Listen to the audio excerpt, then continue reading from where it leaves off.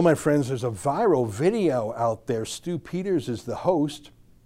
A Canadian named Patrick King is the star interviewee who claims he defeated Alberta's lockdown in a case in Red Deer that he sort of screwed up jurisdictionally, but he absolutely liberated the whole province. Is it true?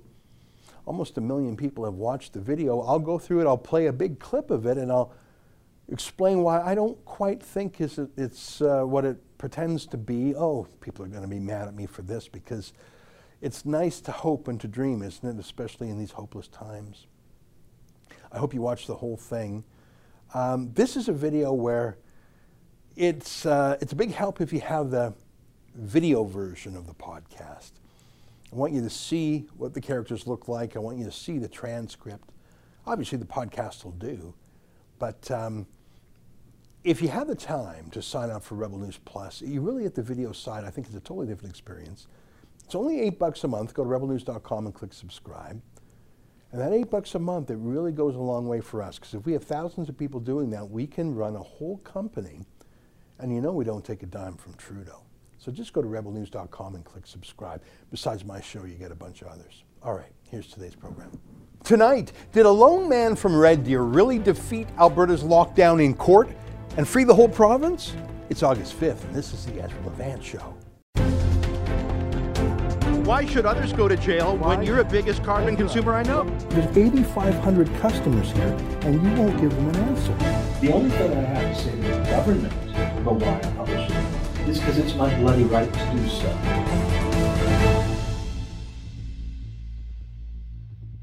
In the 6 years we've had Rebel News, this has got to be one of the top news stories that people have sent to us to cover. I think we've received over 100 emails telling us about this case, asking us about it, recommending it to us, telling us to pass it on to our lawyers so they can learn from it. I don't think I'd comment on it except for that reason. It has obviously captured the imagination of a lot of people, and I think I know why. Last I checked, the video in question here received almost 800,000 views on rumble.com alone. I think it's because we're in the worst of times, not medically, but politically, legally. In terms of the virus, as an actual health crisis, look at this. This is a map of COVID-19 deaths in Canada this past week. Second largest landmass in the world, 38 million people, and we're averaging fewer than 10 deaths per day. Average age is still very old, over 80. Average victim is very sick from other things. 6 out of Canada's 13 provinces and territories haven't had a single COVID death in more than a week. And yet the lockdowns continue everywhere except Alberta. I know you wouldn't believe it, given how shrill the nightly warnings are about this Delta variant and that super duper mutation and all the fear pornography that's called news today. But the fact is, statistically speaking, it's done. And it's been done for quite a while. The politicians still punish children, though. It really bothers me. Schools with masks, schools by Zoom, kids at home. In Ontario, there are more than 3 million minors in the province. And the grand total of 4 people under age 20 have died from the virus since the beginning. Pretty much 1 in a million. And yet every kid must wear antisocial muzzles for the privilege of going back to school if the schools aren't canceled altogether. And yet no one seems to care. No one in power, at least, no government, no opposition party, no major media outlet, no official group of doctors or nurses or university deans or judges, that's for sure. It's madness upon madness. I'm going on too long, but my point is this: no one seems to be coming to save us. And then there's this video that pops up on the internet from an American pundit I don't think a dozen Canadians had heard of before. I hadn't heard of him before, talking to someone from Red Deer that I don't think a dozen Canadians had heard from before. And they claim, in the words of that video's title, "Freedom Fighter Court Victory ends masking, shots, quarantine in Alberta." So you can understand why 100 people have sent this to us and why close to 1 million people have watched it in just a couple of days. Finally, a hero. Is it true? Is it a miracle? Have our prayers been answered? They seem so confident and optimistic that it has. If parliaments and legislatures have failed us, and if courts have failed us, and the so-called civil liberties groups have failed us, and the media, and of course, academia and every establishment, everyone who's supposed to be on guard, if they all failed and we're desperate and nothing seems to add up, and then this miracle happens, there's a term in literature, deus ex machina, where some miracle just comes abruptly to fix a problem in the plot line. I think that explains the passion and excitement for the story, and it also explains the anger and the sense of betrayal when I mentioned on my noontime live stream yesterday that, alas, it's just too good to be true. It's not what it claims to be. Why would people be so mad about that? About a story they just heard about from a video host none of them had ever watched before. Stu Peters, you ever heard of him before? Talking to someone they never knew before. Patrick King, did you know him? Why the rage? I think I know why. Because we need help so badly that even false hope is better than no hope. And even if that guy in the video isn't right, at least he's fighting, at least he's trying. Now, I'm going to play a large chunk of the video to you. The whole thing's about 17 minutes. I'm not going to play that much. I'll play 10 minutes of it. You'll see a few things immediately that cause your ears to perk up. The host is American, Stu Peters. He's not quite sure of things in Canada. He calls the Globe and Mail the Daily Mail. The video went up 2 days ago, August 3rd. The court case they're talking about happened on July 21st, yet Alberta's lockdowns were lifted 3 weeks earlier. They were lifted on July 1st, but they say that this court case is what lifted them. That happened 20 days earlier. That's also when the mask mandates were lifted too. It's just not accurate right from the beginning. But what they lack in accuracy, they make up for in enthusiasm. It's the American host who says most of the convincing and hopeful words, and not the Canadian guest he's supposedly interviewing. I note that the Canadian, Patrick King, doesn't correct him, so they leave the impression. But I think later the Canadian warms to the theme. He starts to believe the American, and he says that he's finally cracked the code. He knows how to win this all, to win everywhere, to win the whole country, and everyone should follow his legal strategy. He's not a lawyer, but he found what the smart lawyers couldn't. Here, watch. I'm going to play 10 full minutes of this because it's interesting.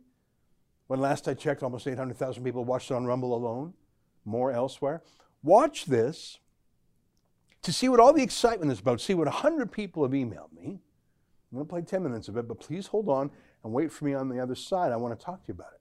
Take a look.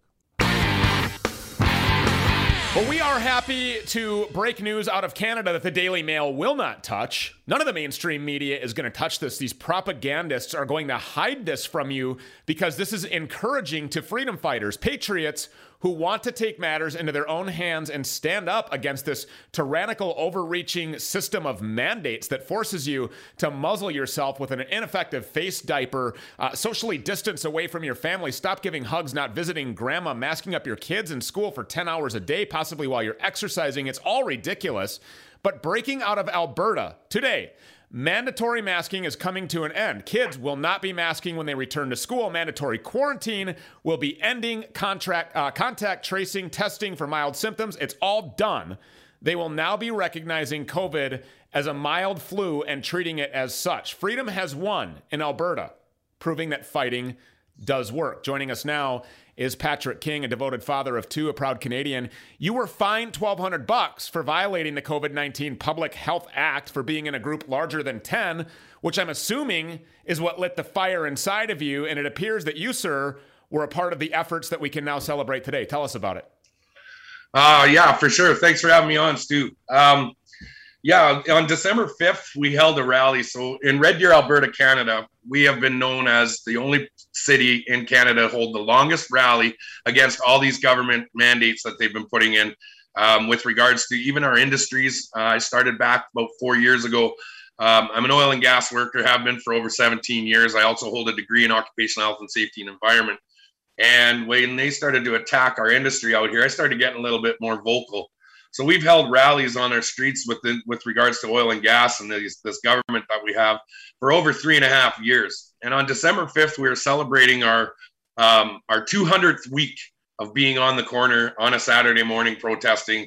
And on that particular day, COVID mandates were implemented and they were going on for the last little while. And I was obviously targeted because of my voice, and I know this, and it's in the transcripts in the court. I was targeted, and I received a ticket of $1,200.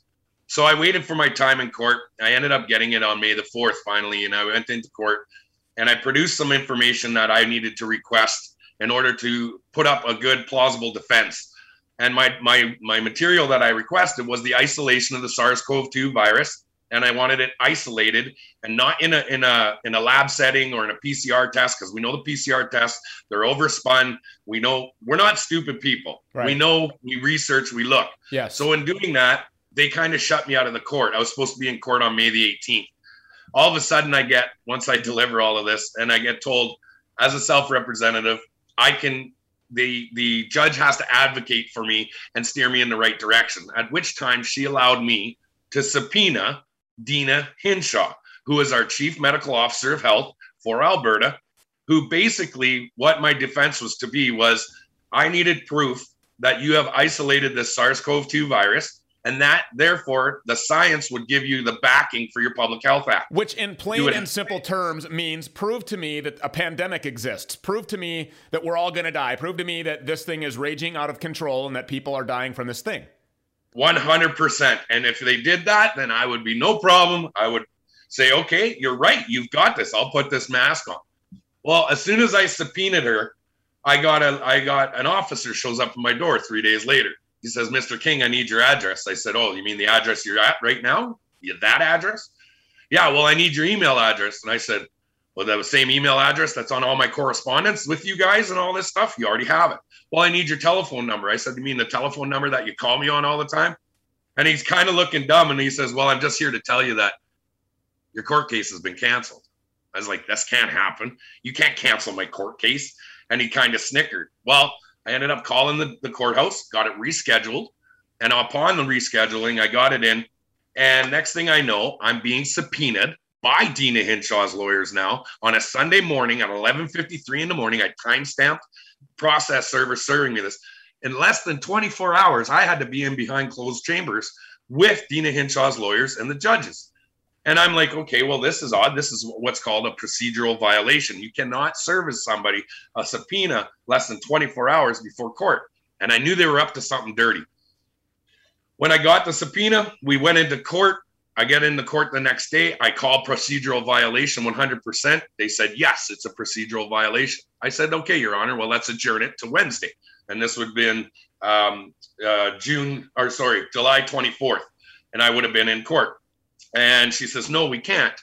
I said, Your Honor, this is a procedural violation. And well, when that happened, Deena Hinshaw's lawyer spoke up.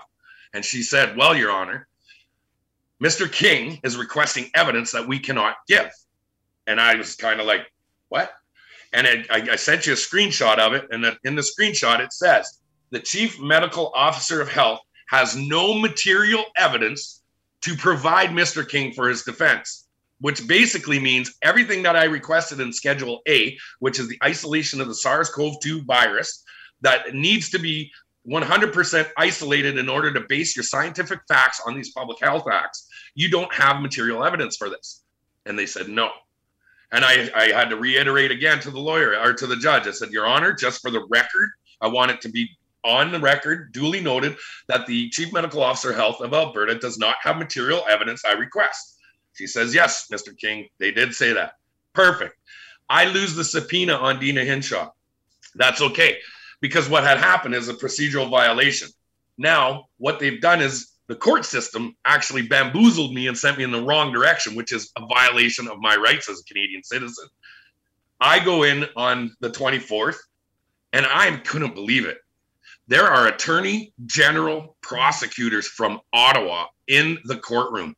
And now my statement says, no longer does it say Deena Hinshaw versus Patrick King. It states the Queen, Her Majesty the Queen versus Patrick King. So now, where's my accuser? If the Queen is my accuser, I get to address my accuser. Well, lo and behold, they find out that everything I did is absolutely phenomenal. They can't believe it. I'll still remember the look on the faces. So I reiterated again. The Chief Medical Officer of Health of Alberta, Ms. Deena Hinshaw, and AHS and the Alberta provincial government do not have the material evidence I request for the isolation of SARS-CoV-2. And when the judge said that, these two stenographers, or a stenographer and a clerk, just went like this. Yeah. And their jaws dropped to the floor. Yeah, they must have looked at the judge like, what, are we supposed to type this? Yeah. Do you really want this on the record? I mean, this is amazing stuff. And it's so simple when you think about it. This is so simple. You have essentially taught the world exactly what they need to do to liberate themselves. I mean, that's right. But the problem lies in, of course, we're going to have to battle uphill because we have a compromised judiciary, a corrupt judiciary. You have to get before a judge that's actually going to rule impartially. Yep. But okay, well, so the problem take with us this through the rest of this, because you got to finish your story. I'm sorry. Yeah. So what happens now is, and in my closing remarks, I told the judge, I said, to your honor, I said, thank you very much. And I looked at the Crown prosecutor and I said, thank you very much. And to the attorney generals that decided to come in the room for a $1,200 ticket, and I got Ottawa listening now. Thank you to each and every one of you, because you taught me everything I need to know to be the loudest, proactive advocate for everybody across Canada, let alone North America and the world. Because now we know exactly what you guys are doing to us. We have it on record. We have the proof. And you know what?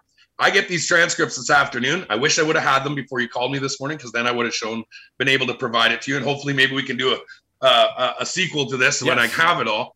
But in the transcripts, I stated, and I know they're shaking in their boots. So when I said I'm going to start teaching people exactly what they need to do, because we were that close, they got me on what's called a jurisdictional challenge, which the judge advocated for me to subpoena Deena Hinshaw because she has to. But what she didn't do was tell me the appropriate direction to go to. So I used the justice of the peace who signed the subpoena. Well, it's a judge who needs to sign the subpoena, not a justice of the peace. So they got me on the jurisdictional challenge, but they also violated my rights in doing so. So now there's a process that we're going to go through, and hopefully I can't divulge too much more. But now what I can do is, with all these transcripts to everybody else, and they made a point in my court case, the Rook versus Alberta case, where they've summoned everybody who had violated any of these COVID rules. They're waiting on the determination of thousands and thousands of tickets and summonses, and the results of those will come. Well, what we did was we laid the foundation for everybody's court case now. So everybody's court case will go exactly the way I am. And what they need to do, and everybody needs to do, is you need to challenge the Public Health Act in your provinces, in your states, in your wherever you are. You file a challenge against these health acts, and that way the judge has no recourse. She has to subpoena the government officials that are responsible for this. It goes on for another 7 minutes. You can find this video everywhere, except on YouTube, of course, because they banned it, I presume, because it questions the existence of the COVID virus at all, which YouTube censors. They don't allow you to even talk about that possibility. By the way, I believe the COVID virus is a thing. I just have questions about what we should do about it. But you can see how exciting this video is, how hopeful it is, how persuasive. I mean, you just heard Stu Peters. I know you've never seen him before. I don't know if he's ever been to Canada. He didn't know that the lockdowns and mask mandates had been lifted in Alberta more than a month before he recorded his video. But boy, did he know what's what. This is going to pull the whole racket down. And Patrick King was loving every second of it. He was the guru, not even the guru. That implies he was some sophisticated master strategist. It was more he was David slaying Goliath. It was more the lopsidedness that was the miracle. All the big lawyers, the fancy lawyers, failed. No one has managed to stop the lockdowns, but he did. David and Goliath, you heard a bit there that he was having some procedural troubles in court, but that didn't seem to stop him. It was a very high energy conversation, and he was really, both of them were really running with it. And he says he's got the template to save everything. So who on earth could possibly be against this? Well, I'm not. Except that it's not actually right. And that's why I think perhaps people are so mad at me for mentioning on my noon live stream yesterday that it just didn't happen the way they said. I'm sorry, I wish it did. I read the transcript of Patrick King's first appearance in court earlier this year. And I read what he was charged with, an illegal gathering, more than 10 people. And I read the testimony of the 2 RCMP officers who testified against him. And I read what the judge had to say. And then Patrick King, who was defending himself, said he wanted to call as a witness, Deena Hinshaw, Alberta's public health officer. But because he didn't have a lawyer and he didn't know he was going to call Deena Hinshaw, the public health officer, and he didn't know how to do it, so the judge sort of paused the trial and said, well, if you want to call a witness, you go and you subpoena a witness, and so we'll take a break so you can do that, and then we'll come back. The judge was sort of helping him out a bit, not being his lawyer, but sort of telling him what he should do if he wanted to run the trial himself. So he did that, but because he didn't really know what he was doing, he got a justice of the peace to issue the subpoena, not a proper court justice as required under the law. So the government had that subpoena thrown out, and as you saw on Stu Peters' show, one of the things the government said, besides that the subpoena wasn't issued properly by the right judge, is that Deena Hinshaw had nothing to say about his arrest or his ticket. She had no material information. Now, material is a legal term that means relevant. Literally, it means having to do with the matter at hand. Material matter. What's the matter at hand? Do you have any material evidence? Don't talk about this or that. Talk about the matter at hand. That's what material means. So the public health officer in Edmonton, who's never heard of this guy before, who was not there in Red Deer that day, didn't want to come down from Edmonton to Red Deer to testify at the trial of a guy who was being fined $1,200 for being in an anti-lockdown gathering. She had no material evidence to give.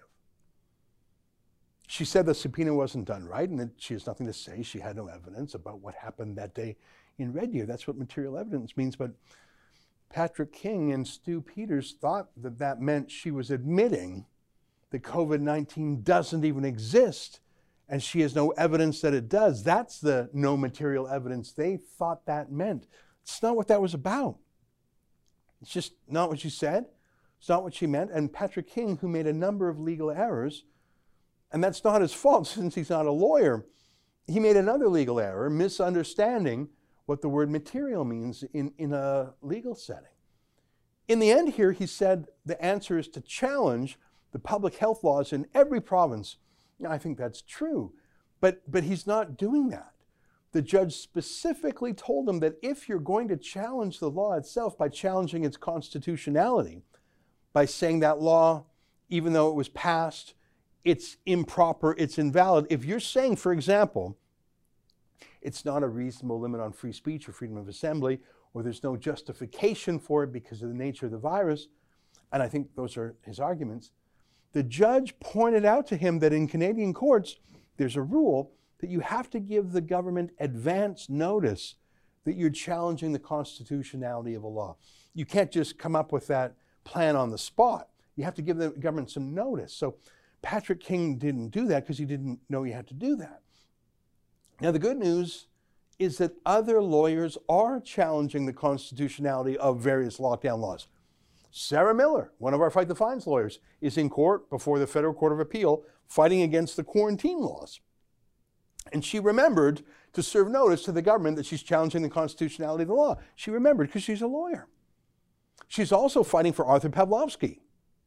And she raised charter issues there too, and she remembered to serve notice. And Chad Williamson, another one of our lawyers in Calgary, is doing the same for other clients, including Chris Scott of the Whistle Stop Diner in Mirror, Alberta. And they all remembered to serve their constitutional notice, and they know when a subpoena has to be issued. So I agree, it is important to challenge the underlying rationale for these laws that infringe on our rights. Patrick King didn't know that he had to do it in a certain way because he's not a lawyer. He didn't know how to subpoena the health officer because he's not a lawyer. I'm not making fun of him. Those are expert things.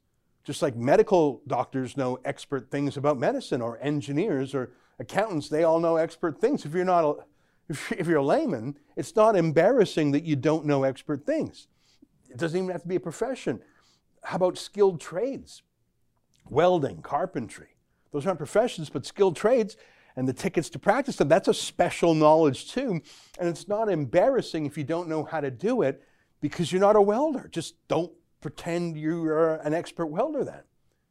But what we have here in this viral video that 100 people have sent me is that two guys, neither of whom are experts, neither of whom are lawyers, one of whom doesn't sound like he even knows much about Canada, they're saying that Patrick King's homemade lawyering actually not only won, but freed the whole province and will free the rest of the country and will prove that this whole thing's a hoax if only you do what he says. That's not true, and that's not what happened. Now, why do I care? I could spend my entire life trying to correct things on the internet that are wrong. It's infinite. I suppose just believing in the truth is some reason, but like I say, you will never have time to do anything else in your life if you just try and correct errors on the internet.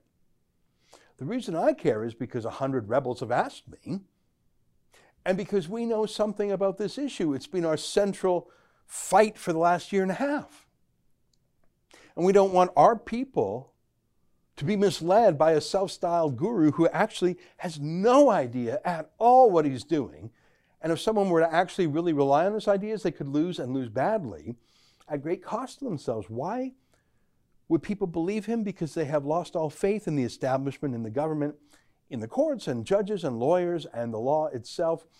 At the very beginning of his trial in the first part, Patrick King, you can see here, he tries that weird free man of the land, your laws don't apply to me thing, where he suggests that the court isn't even a proper court, isn't even real. And the judge throws that out in about 5 seconds. She's heard that before. Look, people are desperate. The law isn't working for so many people anymore, so that people make up their own law. Except that won't work either, and it's not working here, and it didn't work here. I have no beef with the guy fighting like hell. I don't know much about Patrick King. I know he, he's squabbled with Antifa before. I don't like Antifa one bit. He organized an anti-Antifa rally in Red Deer. There was a scuffle there. I don't think he was involved in the scuffle himself. I know he was on the United We Roll convoy for a bit. He's obviously a lockdown skeptic. All right. For those reasons, some people are telling me to stop criticizing what he said and to...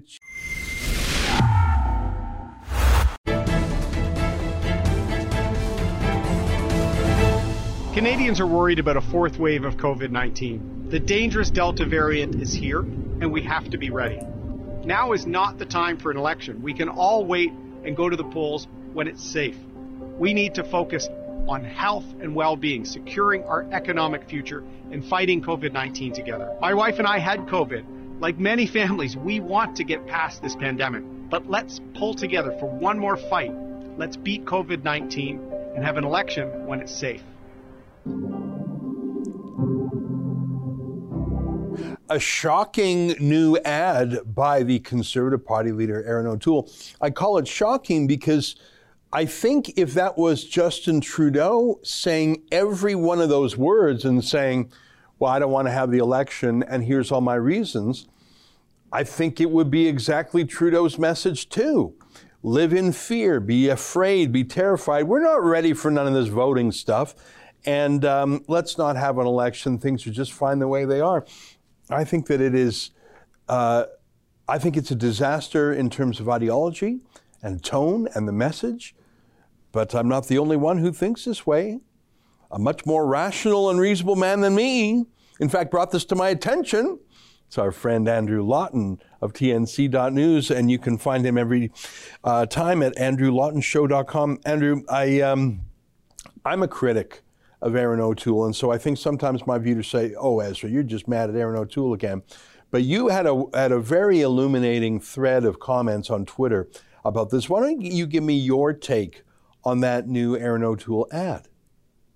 Yeah, there are a couple of big problems I have with this. Number one is that I've broken down what's behind this into two main theses, if you will. One is that the Conservatives are true believers in this COVID alarmism. They genuinely believe that this so-called fourth wave is an existential threat and you can't have an election in a fourth wave. The other alternative theory is that they are politicking. They are pretty convinced Justin Trudeau is going to do an election anyway, so they just want to put another tool in their toolbox to be able to say when that time comes that, oh, they're being irresponsible. We didn't want the election. We didn't ask for it. That was all them. Either one of those is bad news for conservative Canadians. And there are two big reasons for this, because it's been people on the right, by and large, small c conservatives, that have been the most fed up with lockdowns, the ones that have been the most eager to get back to normal. Alberta, for example, is a province that has quite relished its status as being mask-free, virtually restriction-free right now. And for Erin O'Toole to say, oh no, it's so dangerous we can't even vote, we have to have an election when it's safe, he's at odds with where a lot of his base is as far as the pandemic and the risk.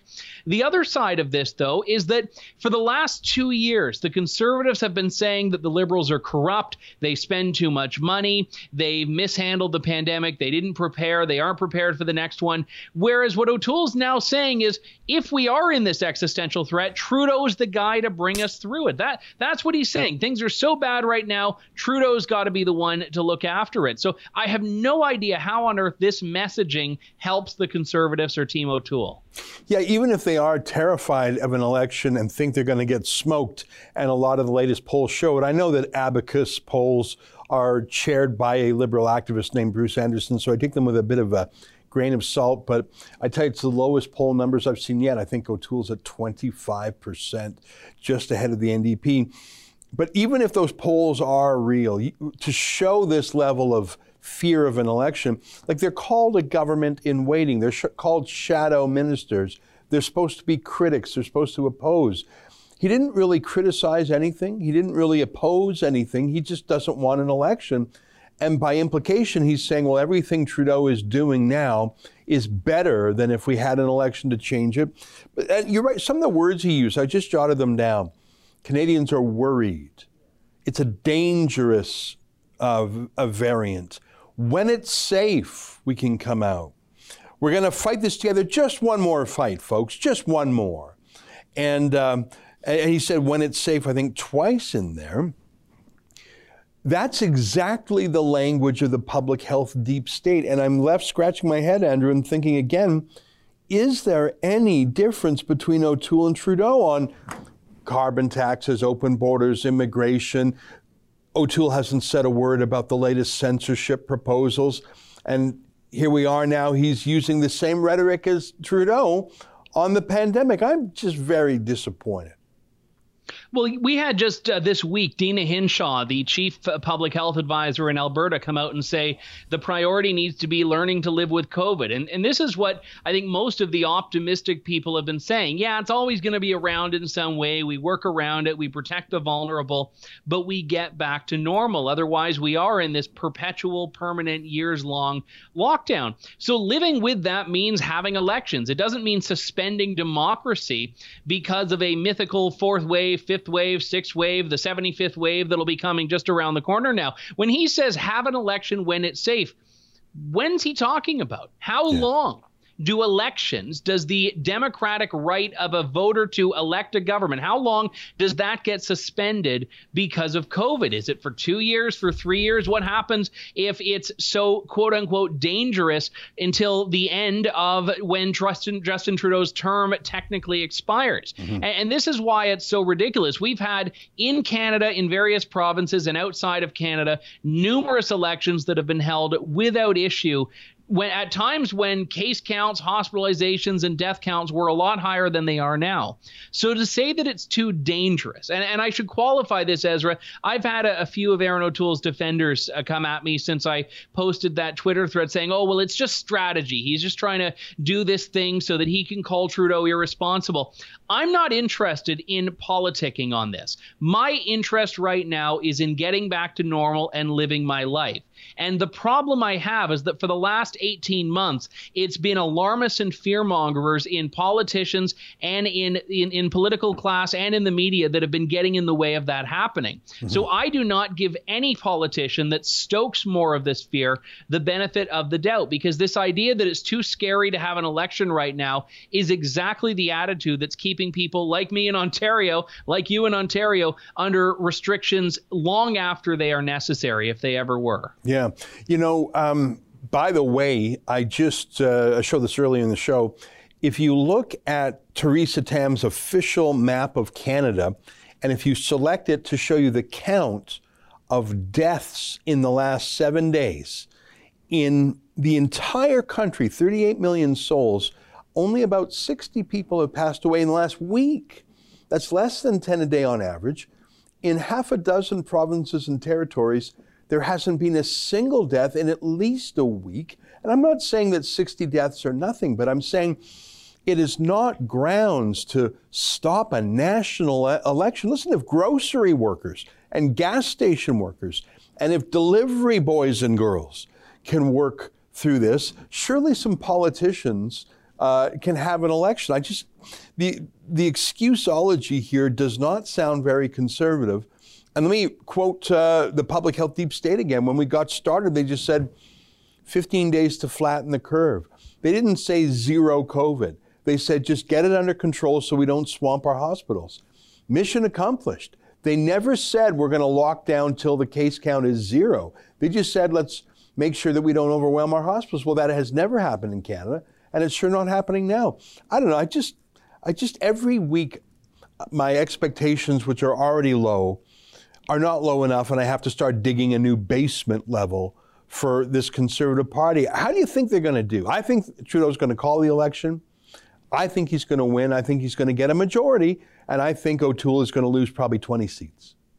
Well, I don't think, to go back to my theories that I laid out at the beginning of our chat, Ezra, I don't think the Conservatives are true believers. I don't think they believe this stuff. I think this is a calculation on their part, which does not excuse it at all. And the only reason they'd be doing it is to either want to just be able to accuse Justin Trudeau of being reckless, or because they know that an election now is game over for them. That is, I think, if you look at the polls, something that very realistically could be driving a lot of this fear. We know it's why the NDP has been saying it doesn't want an election. Their financial situation as a party is not good. They can't afford an election right now. The Conservatives simply aren't ready. The polls are not in their favor. They're still scrambling to get candidates nominated. But I will say the Conservatives, like every other party, are sending their candidates out, knocking on doors. They're having some events where laws permit it. They are campaigning. So this idea that it's unsafe to be campaigning hasn't seemed to trickle down to the actual people doing the campaigning. Yeah. You know, yesterday, Ron DeSantis, the governor of Florida, pushed back at Joe Biden because at the federal level in the United States, they're talking about mask mandates. They're talking about, Biden is criticizing Florida, really picking on that state. I can understand why. I think DeSantis is the front runner, other than Trump perhaps, to be the presidential candidate in 2024. But can I show you this? And I don't know if you've seen this. It's about 5 full minutes long. It's DeSantis standing up and naturally and without sounding extreme, just saying we're not going back into lockdowns. We're just not doing it. We're not locking down businesses. We're not losing jobs. We're not living in fear. But most importantly, and he's so good at this part, he's saying, I will stop you, Joe Biden, but he's saying it's the parents who get to decide all these things. Individuals can decide on vaccines. Parents can decide on masks for kids. So he's not saying my way or your way. He's saying Biden and government versus families. I thought this was not only so effective for DeSantis, I thought this was an absolute template for a conservative in any country, the United States, Canada, Australia, the United Kingdom, anywhere, to push back against government extremism in these lockdowns without sounding like a kook or an extremist. Here, have you seen this? Let me just play, just bear with me, Andrew. I'm going to play about 5 minutes. Let me know what you think of this. Well, thanks. We're excited to be here, and I just want to say something quickly. Joe Biden has taken to himself to try to single out Florida over COVID. This is a guy who ran for president saying he was going to, quote, shut down the virus. And what has he done? He's imported more virus from around the world by having a wide open southern border. You have hundreds of thousands of people pouring across every month.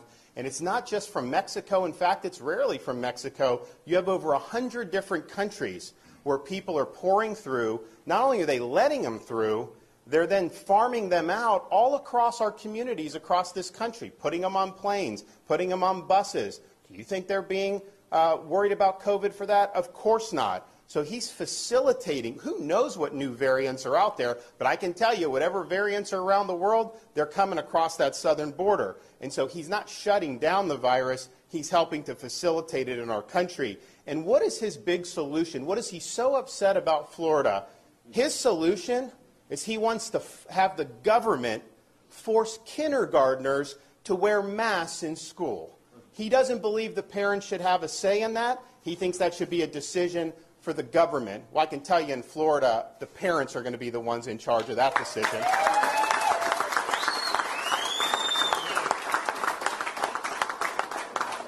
And one of the major medical people in his administration just recently told parents that they should be wearing masks at home when they're around their own children. This is insane. Joe Biden also believes that vaccination should be mandated by force of government and that you should have to show vaccination status to be able to participate in society. Now, Florida, we're very proud of our Seniors First strategy. You look at the mortality in nursing homes among seniors, it's declined dramatically. But we said from the beginning, we're going to make it available for all, but we're not going to mandate it on anybody. That's ultimately an individual's choice to be able to do it. Biden, he rejects science because he denies the fact that people that recover from COVID have long-lasting immunity. And that's been proven time and time again, and the data is very clear. So his vision is, just like in New York City, restaurants should ban young kids from being able to go in because they're not eligible for vaccination, and law-abiding citizens have to produce proof of their medical records just to go to the gym or attend an event or just to participate in everyday society. He wants that, but yet if you want to vote, he thinks it's too much of a burden to show a picture ID when you're voting. So no voter ID, but have to show your medical papers just to be able to live in everyday life? Give me a break. And so I think the question is we can either have a free society or we can have a biomedical security state. And I can tell you, Florida, we're a free state. People are going to be free to choose to make their own decisions about themselves, about their families, about their kids' education, and about putting food on the table. And Joe Biden suggests that if you don't do lockdown policies, then you should, quote, get out of the way. But let me tell you this. If you're coming after the rights of parents in Florida, I'm standing in your way. I'm not going to let you get away with it.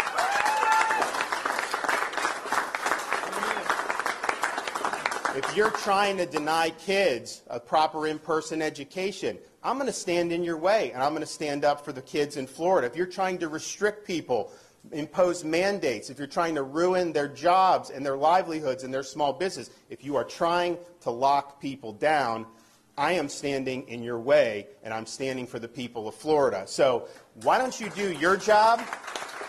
Why don't you get this border secure? And until you do that, I don't want to hear a blip about COVID from you. Thank you.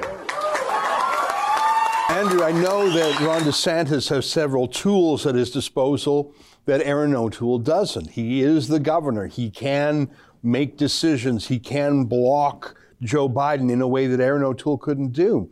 But the language, the confidence, pushing back, talking about individual decisions, either for vaccines or for parents and masks, saying, hey, how come you're not closing the southern border? I could imagine O'Toole saying, hey, how come you haven't closed Roxham Road? How come you haven't stopped flights from China? Like, just the fact that he's not absolutely repeating back the message track of the lockdown is, I find that inspiring and hopeful, and it makes me think, right on, there's a guy who might actually win.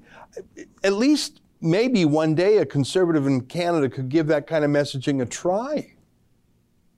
Yeah, it's not about having the legal authority. It's about just being a leader. It's about leadership and it's about rhetoric at this point.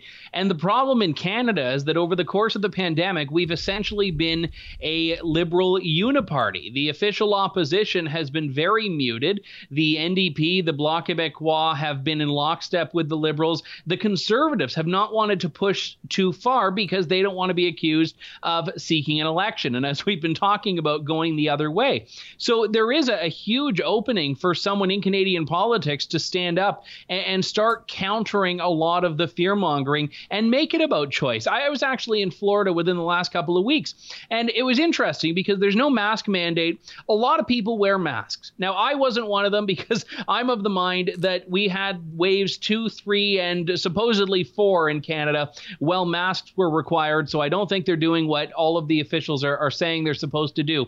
But you know what? People in Florida were making their own decisions. People were respecting each other's space when that was warranted, and if they wanted to go and have fun at the beach or at the pool or go to a restaurant, they could do that. And people could make decisions for themselves. Families could make decisions for themselves. What DeSantis is saying here is not about left and right. It's about government versus the people. And the chasm between those two groups' interests has been getting wider and wider for the last year and a half. Yeah. Well, I tell you, I hope that someone becomes the anti-lockdown voice in Canada. Jason Kenney was the harshest lockdowner for about 6 or 9 months there. I think that really antagonized his base, his rural base, Christian Albertans who were shocked by the arrest of pastors. But if that's largely behind him now, other than a punitive prosecution of Arthur Pawlowski and his brother for contempt, I think that maybe Jason Kenney could be that anti-lockdown hero that Canada desperately needs. My God, I hope he is. Listen, Andrew, great to see you. Thanks for letting me make you watch that 5-minute video from Ron DeSantis. But it's the best thing I've seen today. Anytime. It's always good to talk to you. Right on. Great to see you. Folks, just a reminder, you can catch Andrew at andrewlawtonshow.com or tnc.news. Take care, my friend. You too. All right. Stay with us. More ahead.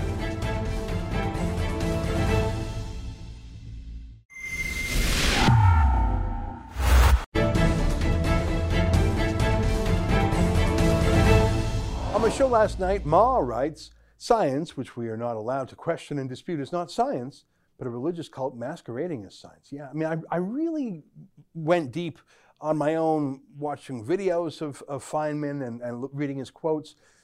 He was what I wish Bill Nye the Science Guy was like. Just someone who loved skepticism, was genuinely curious, explained real science and wasn't political. Boy, we could use a Dr. Feynman these days. Bold writes, the point of science is to question it. By definition, questioning Fauci is entirely within reason. Yeah, I mean, that's actually the root of the word science. It means to observe, to look skeptically. Nick writes, if you can question it, it's science. If you can't, it's propaganda. Yeah, exactly. And, you know, I quoted that one line from Shakespeare, and forgive me, I always throw that into things. It was a joke. It's when Beatrice comes out and, they basically mock Benedict and tell him he was wrong. And he accepts it. And he says, you know, we're lucky to mend our flaws when critics point them out. No one actually says that. No one actually loves being proved wrong. It was a joke when Shakespeare said it, but it's true anyways. If you're proven that you're wrong on something, you can do better. You can reform yourself. But it's just the toughest thing in the world, isn't it? Don't you hate when people say, I told you so? I think that's why people are so mad when I call out Patrick King and say, you know, he didn't have a win in court. And that was sort of a BS video. People hate to hear that. They hate to hear I told you so. They hate to hear you're wrong. Shakespeare was correct. No one likes to be criticized, but I think the truth compels it. That's our show for today. Until tomorrow, on behalf of all of us here at Rebel World Headquarters, good night. Keep fighting for freedom.